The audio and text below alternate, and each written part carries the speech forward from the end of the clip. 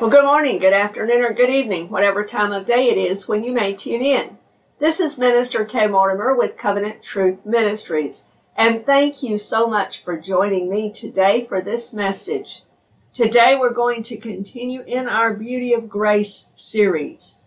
And so let's pick up from the last episode when we looked at the cutlery of grace, and we saw how God's Word can be likened to a cutlery set with various instruments that can cut us from time to time, but all are in the hands of a master chef and for our good, just like a scalpel and other instruments are in the hands of a master surgeon and are done for good. So now we're going to consider one final point that will help segue us into today's topic, the comfort of grace. God's Word is like that cutlery set, but it is alive and actively working always to better us. And not one word of God will fail or fall useless, as Isaiah 55 has told us. Joshua concurs with that, and so does the testimony given of Samuel. In Joshua tells the children of Israel, not a word has fallen to the ground, has not been fulfilled of all the good that God had promised them when he promised to bring them into the promised land.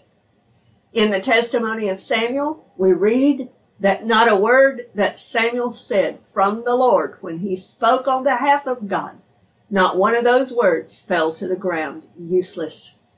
We looked at an example of the living Word that was alive for 4,000 years from Genesis 3:15 to when it was delivered to Mary in Luke chapter 1, and she became pregnant with the Son of the living God through the power of the Holy Spirit. And when Gabriel comes to her and tells her this, Gabriel points out to her in verse 38 of Luke chapter 1, nothing shall be impossible with God. It's interesting because that word nothing is a compound Greek word made up of three different Greek words, and it means absolutely not one rhema word that God has ever spoken will ever lose its power or ability to accomplish its work. Not one of them will. There is not one dud seed in the Word of God, beloved friend. It is alive and quick and powerful, sharper than any two-edged sword, and in the hand of the master surgeon, the master chef, who always uses it for our good. This alone in itself is a comfort. But today we want to discuss the comfort of grace in more detail, because grace is very comforting. The comfort of grace is described as coming in the form of a few things in the Scriptures, so we're going to explore those today. First of all, it is known and called in Scripture as the comfort of the Holy Spirit. Remember, the Holy Spirit is the agent of grace. I'd like for us to read Acts chapter 9, verse 31. Then the churches throughout all Judea, Galilee, and Samaria had peace and were edified, and walking in the fear of the Lord and in the comfort of the Holy Spirit, they were multiplied. I call this the church growth scripture. You know, there's a lot of seminars now and a lot of pastors seeking out this and that and the other answer to how to grow your church. God tells us in the Word of God how to effectively and biblically grow the church. And this is one scripture that tells us that. Walking in the fear of the Lord and in the comfort of the Holy Spirit, they were multiplied. All the churches were multiplied. This is God's church growth plan here. Notice that within a few short years of the church's birth, it grew and multiplied. It grew from 12 disciples, less the one who turned away and betrayed the Lord, to 120 in the upper room at Acts chapter 2. And then within days or months later, there were 3,000 saved in Acts chapter 2 on the day of Pentecost. And then very soon after that, 5,000 more were saved as well. So it grew to 8,000 plus in a matter of a few days, weeks or so after Pentecost. And then it began to spread more and more with the apostles and with Paul. And in Acts chapter 9, we've just seen in this particular chapter, if you read it, you will see where Paul was converted. Paul was saved and became a very powerful apostle, serving with Peter and John and the others. So it also began to spread even more beyond the Jewish people, now to the Gentiles. Because Colossians 2 tells us that the middle wall of partition is broken down and we are all made one in Yeshua Jesus. So how did the church grow so rapidly and so quickly, but so soundly?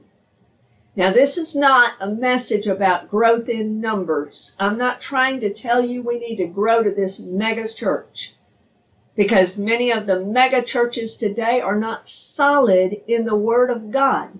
They're not proclaiming the Word of God. They're all about emotional experiences or numbers or this, that, or the other, social club, whatever it is. But they're not about the things that God cares about. They're not about true biblical church growth and expansion. They're not about the making of disciples, which is what the church should be all about. Preaching the gospel and bringing in the lost to Jesus, introducing them to Jesus, welcoming them into the family of God, and then growing them as disciples, helping them. So that's what the Bible is talking about when it talks about church growth. It's talking about not just in numbers. Numbers don't matter as much as spiritual discipleship and maturity. And so here in chapter 9, verse 31 of Acts, we see two specific ways in which the church grows healthily. One is they were walking, or they had a lifestyle where they were traveling and continuing on their journey in the way that they started the journey, in the fear of the Lord and in the comfort of the Holy Spirit. Now, what is the fear of the Lord? It doesn't mean you're shuddering all the time and scared to death that he's got some big stick and he's going to hit you with it if you do any little thing slightly wrong. That is not what it means. But Solomon spoke often in the wisdom books, and so did many others, of the fear of the Lord and its benefits. One thing that Solomon teaches us is it is the beginning of wisdom. So the fear of the Lord really is speaking of that holy reverence, that holy awe or respect or fear of the Lord, in the sense of the fear that you would do anything that would cause you to either be displeasing to him or be separated from him in any way. You want to honor him. You want to stay close to him. And so because of that, you respect who he is. He is holy. He is just. He is worthy of our service. And so we have that reverence and that respect for him. I've heard it defined before as hating what God hates and loving what God loves. Always seeking to honor him and to please him. Standing in respect and awe of him.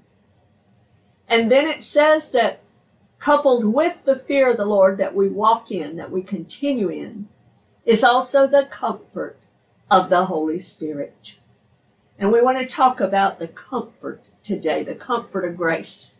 It's a calling near or an invitation, especially when we're in need and we need help. But notice this, the comfort is coming from the Holy Spirit. It is a cheering and supporting influence. I love that definition. A cheering and supporting influence. It's as if the Holy Spirit is like a cheerleader, one who cheers us onward, one who supports us, one who encourages us on the journey. It's speaking of the encouragement and the refreshing that we get from the Holy Spirit, especially when we want to give up. It's that persuasiveness, that persuasive discourse that helps us carry on when we feel like we cannot go on anymore. God's own comfort is delivered to us through the agent of grace, the Holy Spirit, the one who Jesus called our Paracletus, our Comforter, the one Jesus promised and God gave at Pentecost. Notice the beauty of the comfort of the Holy Spirit's work. It's a cheering work. It's helping us. It's being happy about our accomplishments and helping us when we need help, supporting us, encouraging us, comforting us, picking us up whenever we mess up, giving solace and aid as we need it. It's like one who will pick you back up and get you to try again. Many of us have had children or grandchildren and worked with them, seen them, watched them as they're learning, say, to ride a bike. Well, they don't get it right the very first time. They start off and everybody is, woohoo, this is exciting and all of this. But then what happens? If you let go of the bike, that child eventually will fall at first. They'll fall over. They don't quite have the hang of it, so to speak, yet.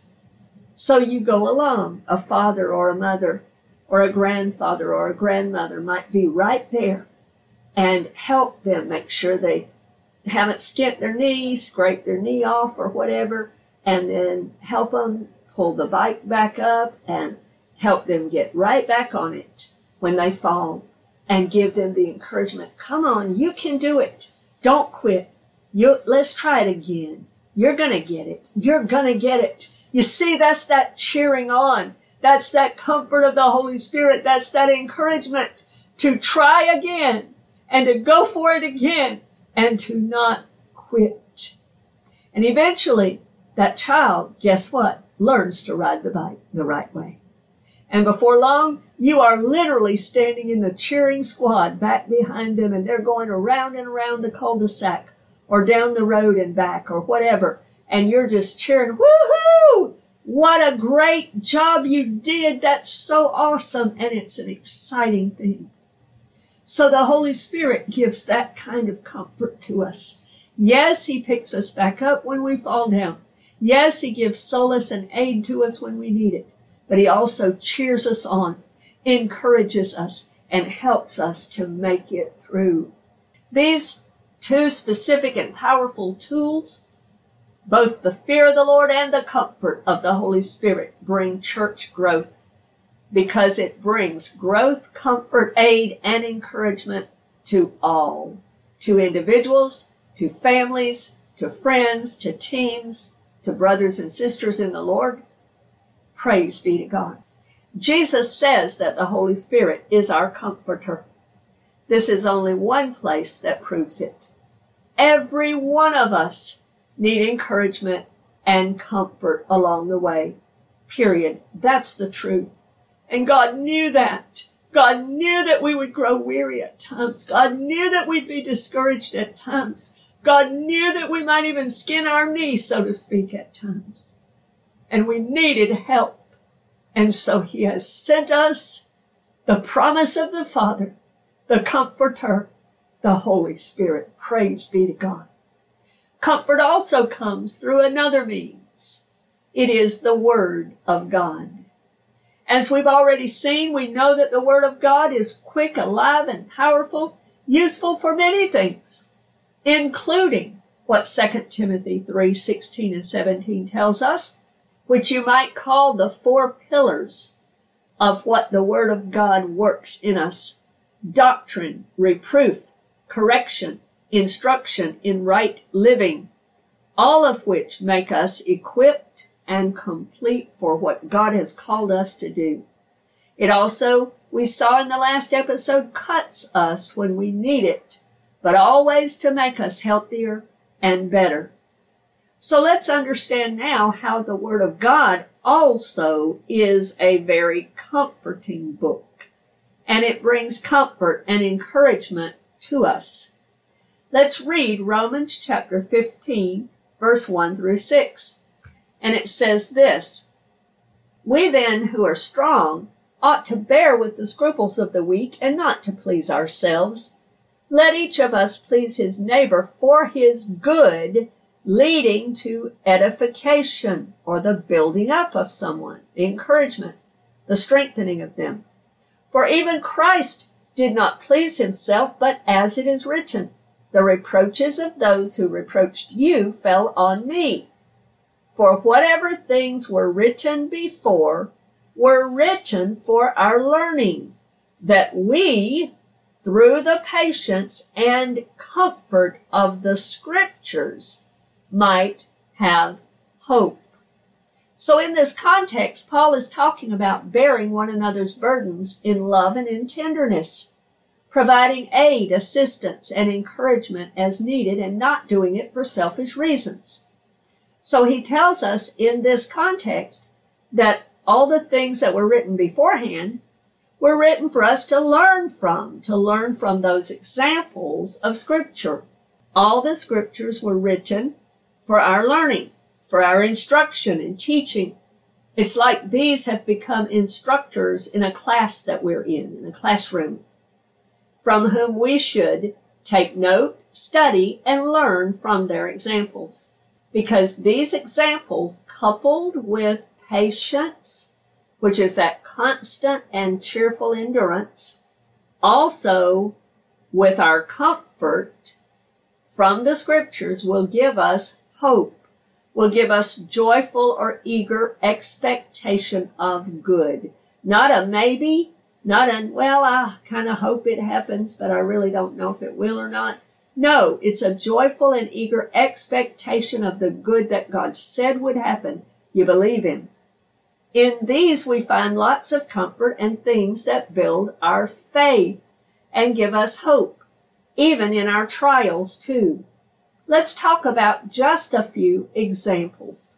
Abraham and his son Isaac is an example of how God, who promised, is faithful and able to do what He said. Because Abraham was way too old to have this son, but God overcame that and gave him the son Isaac from his own body with Sarah. Another one, Abraham is tested to offer that beloved son Isaac on Mount Moriah, but he found that God is trustworthy. God never would have accepted a human sacrifice. But this was a test of Abraham's faith in the living God. And Abraham found God, that He was very trustworthy. And not only that, but in that example, we see a beautiful example of Jesus as our substitute as well. Another example is when David sinned gravely with Uriah and Bathsheba. Yet that teaches us that God is merciful and will forgive even grievous sin when there is sincere repentance. We see another example. Job was severely tested by God, yet God kept him and blessed him and multiplied him in the end. We see examples through Scripture about grief during times of loss or death. We see examples such as when Jesus wept over Lazarus. We see example when Jesus wept over Jerusalem, who had rejected Him as a whole, as a nation. We see an example in Jonah, where he tried to run away and forget what God had called him to do. He didn't want to do it. But God followed him, saw him, and had mercy on him, and then gave him a second chance. And the word of the Lord came a second time to Jonah, the same word. God was faithful and good and merciful to him in that situation. Praise be to God. We see how God provides for his people even in days of famine. When he fed Elijah, for instance, and when he provided for the widow of Zarephath and the Shunammite widow. So God is a good God, and God is a God who will provide even in days of famine. So we learn these are just a few examples of so many things that the scriptures were written to show us, to teach us, and to give us comfort through what God has written for us. The Bible is filled with examples for us, no matter what we are going through or what we are dealing with. The psalmist also speaks in Psalm 119 about the Word of God and its powerful work. And in Psalm 119, I want to read verses 49 and 50. Remember the word to your servant, upon which you have caused me to hope. This is my comfort in my affliction, for your word has given me life. So here, the psalmist is also speaking about the comfort of the scriptures.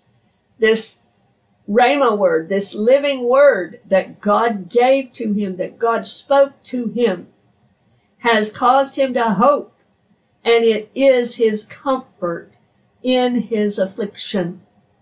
And when God will grant us that, when God will give us those words, those specific promises, those Rhema words that come alive in its season, jumping right off the page, so to speak, we need to cling to those, because that is our comfort. That is our sword of the Spirit, so to speak, that Paul wrote about in Ephesians chapter 6.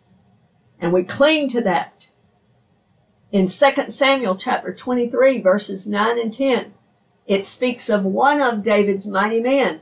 And it said that he defeated the Philistines and that he kept his sword and he held it so tightly that his hand clave to the sword. It was almost as if it grew into his hand, so to speak. It was so tight that this man held it. We need to cleave to the sword of God's word. It is our weapon that brings us hope and victory and is our comfort in our affliction. The scriptures themselves bring comfort. We see that in Psalm 23, verse 4. Even when we're walking through the valley of the shadow of death. The comfort there removes the fear. Why? Because God's word reminds us that God is with us. We are not alone, even in dark, dark valleys. Faith in God's word also brings comfort, because God is faithful and does what he promised. In this same Psalm 119, verse 76, it says this, "Let, I pray, your merciful kindness be for my comfort, according to your word to your servant." So here again, the psalmist knows of God's great mercy according to his word and his promises. We also see that God is the source of all of our comfort, and he supplies it to us through the Holy Spirit, through the Word of God, and through his own Son. I want us to look next at 2 Corinthians chapter 1, and I want to read verses 3 through 5. "Blessed be the God and Father of our Lord Jesus Christ, the Father of mercies and God of all comfort, who comforts us in all our tribulation, that we may be able to comfort those who are in any trouble with the comfort with which we ourselves are comforted by God. For as the sufferings of Christ abound in us, so our consolation also abounds through Christ." So God is the source of all comfort. No matter what method it comes in or in what form, it all comes from him. But he gives us comfort so that we can then comfort others too in the same or similar ways. In Isaiah 61 verse 2, one of the things that the Holy Spirit anointed Jesus to do was to comfort those who mourn. To bring comfort to us, the Lord will do that. And the last thing I want to point out about comfort is found in 1 Thessalonians chapter 4, and I want us to read verses 13 through 18. But I do not want you to be ignorant, brethren, concerning those who have fallen asleep, or those who have died, is what he's talking about, lest you sorrow as others who have no hope. For if we believe that Jesus died and rose again, even so God will bring with him those who sleep in Jesus. For this we say to you by the word of the Lord, that we who are alive and remain until the coming of the Lord will by no means precede those who are asleep. For the Lord himself will descend from heaven with a shout, with the voice of an archangel, and with the trumpet of God. And the dead in Christ will rise first. Then we who are alive and remain shall be caught up together with them in the clouds to meet the Lord in the air. And thus we shall always be with the Lord. Therefore, comfort one another with these words. There is also comfort that comes from the Word of God regarding the return of our Lord, especially in regard to what we call the rapture for his church, for his bride. The word rapture simply means that catching away, that catching up. It's the Greek word harpazo, and it means to seize or to snatch away. Beloved friend, we may have differences of opinion on when that happens. I personally believe it will happen soon, before any of the tribulation happens. I do believe that. I still do. I have my main reasons for doing that. I've taught on the book of Revelation. I've taught about these things in the past in many other ways, and you can certainly look those up if you're interested. You may have a difference of opinion on that. But rather than arguing about the timing, let us just remember there's comfort in knowing that our Lord is coming for us. We are pilgrims here. We are going home, and we are going home to be with Jesus. And Paul says that this subject and this truth that we look forward to, realizing we are only pilgrims here, brings comfort to us when we receive this word and its promise. Jesus is coming for us, and that brings us great comfort. I want to close out with one final scripture. In John chapter 14, I want to read verses 1 through 3. Let not your heart be troubled. You believe in God, believe also in me. In my Father's house are many mansions, or rooms, or chambers, some versions say. If it were not so, I would have told you. I go to prepare a place for you, and if I go and prepare a place for you, I will come again and receive you to myself, that where I am, there you may be also. Paul said that this topic should bring us comfort, and we should be able to comfort one another with these words. Grace also provides great comfort to us. And I do want to finish out with one final scripture. The very last scripture that I want to read is found in 2 Thessalonians chapter 2, and I want to read verses 16 and 17, and I so concur with Paul's desire here. Now may our Lord Jesus Christ himself and our God and Father, who has loved us and given us everlasting consolation and good hope by grace, comfort your hearts and establish you in every good word and work. I simply concur with Paul and pray in Jesus' name, Lord, may it be so. I pray that this has been a blessing to you today. And Lord willing, you can join us again for more episodes as we begin to wrap up the Beauty of Grace series. God bless you today in Jesus' name. Amen.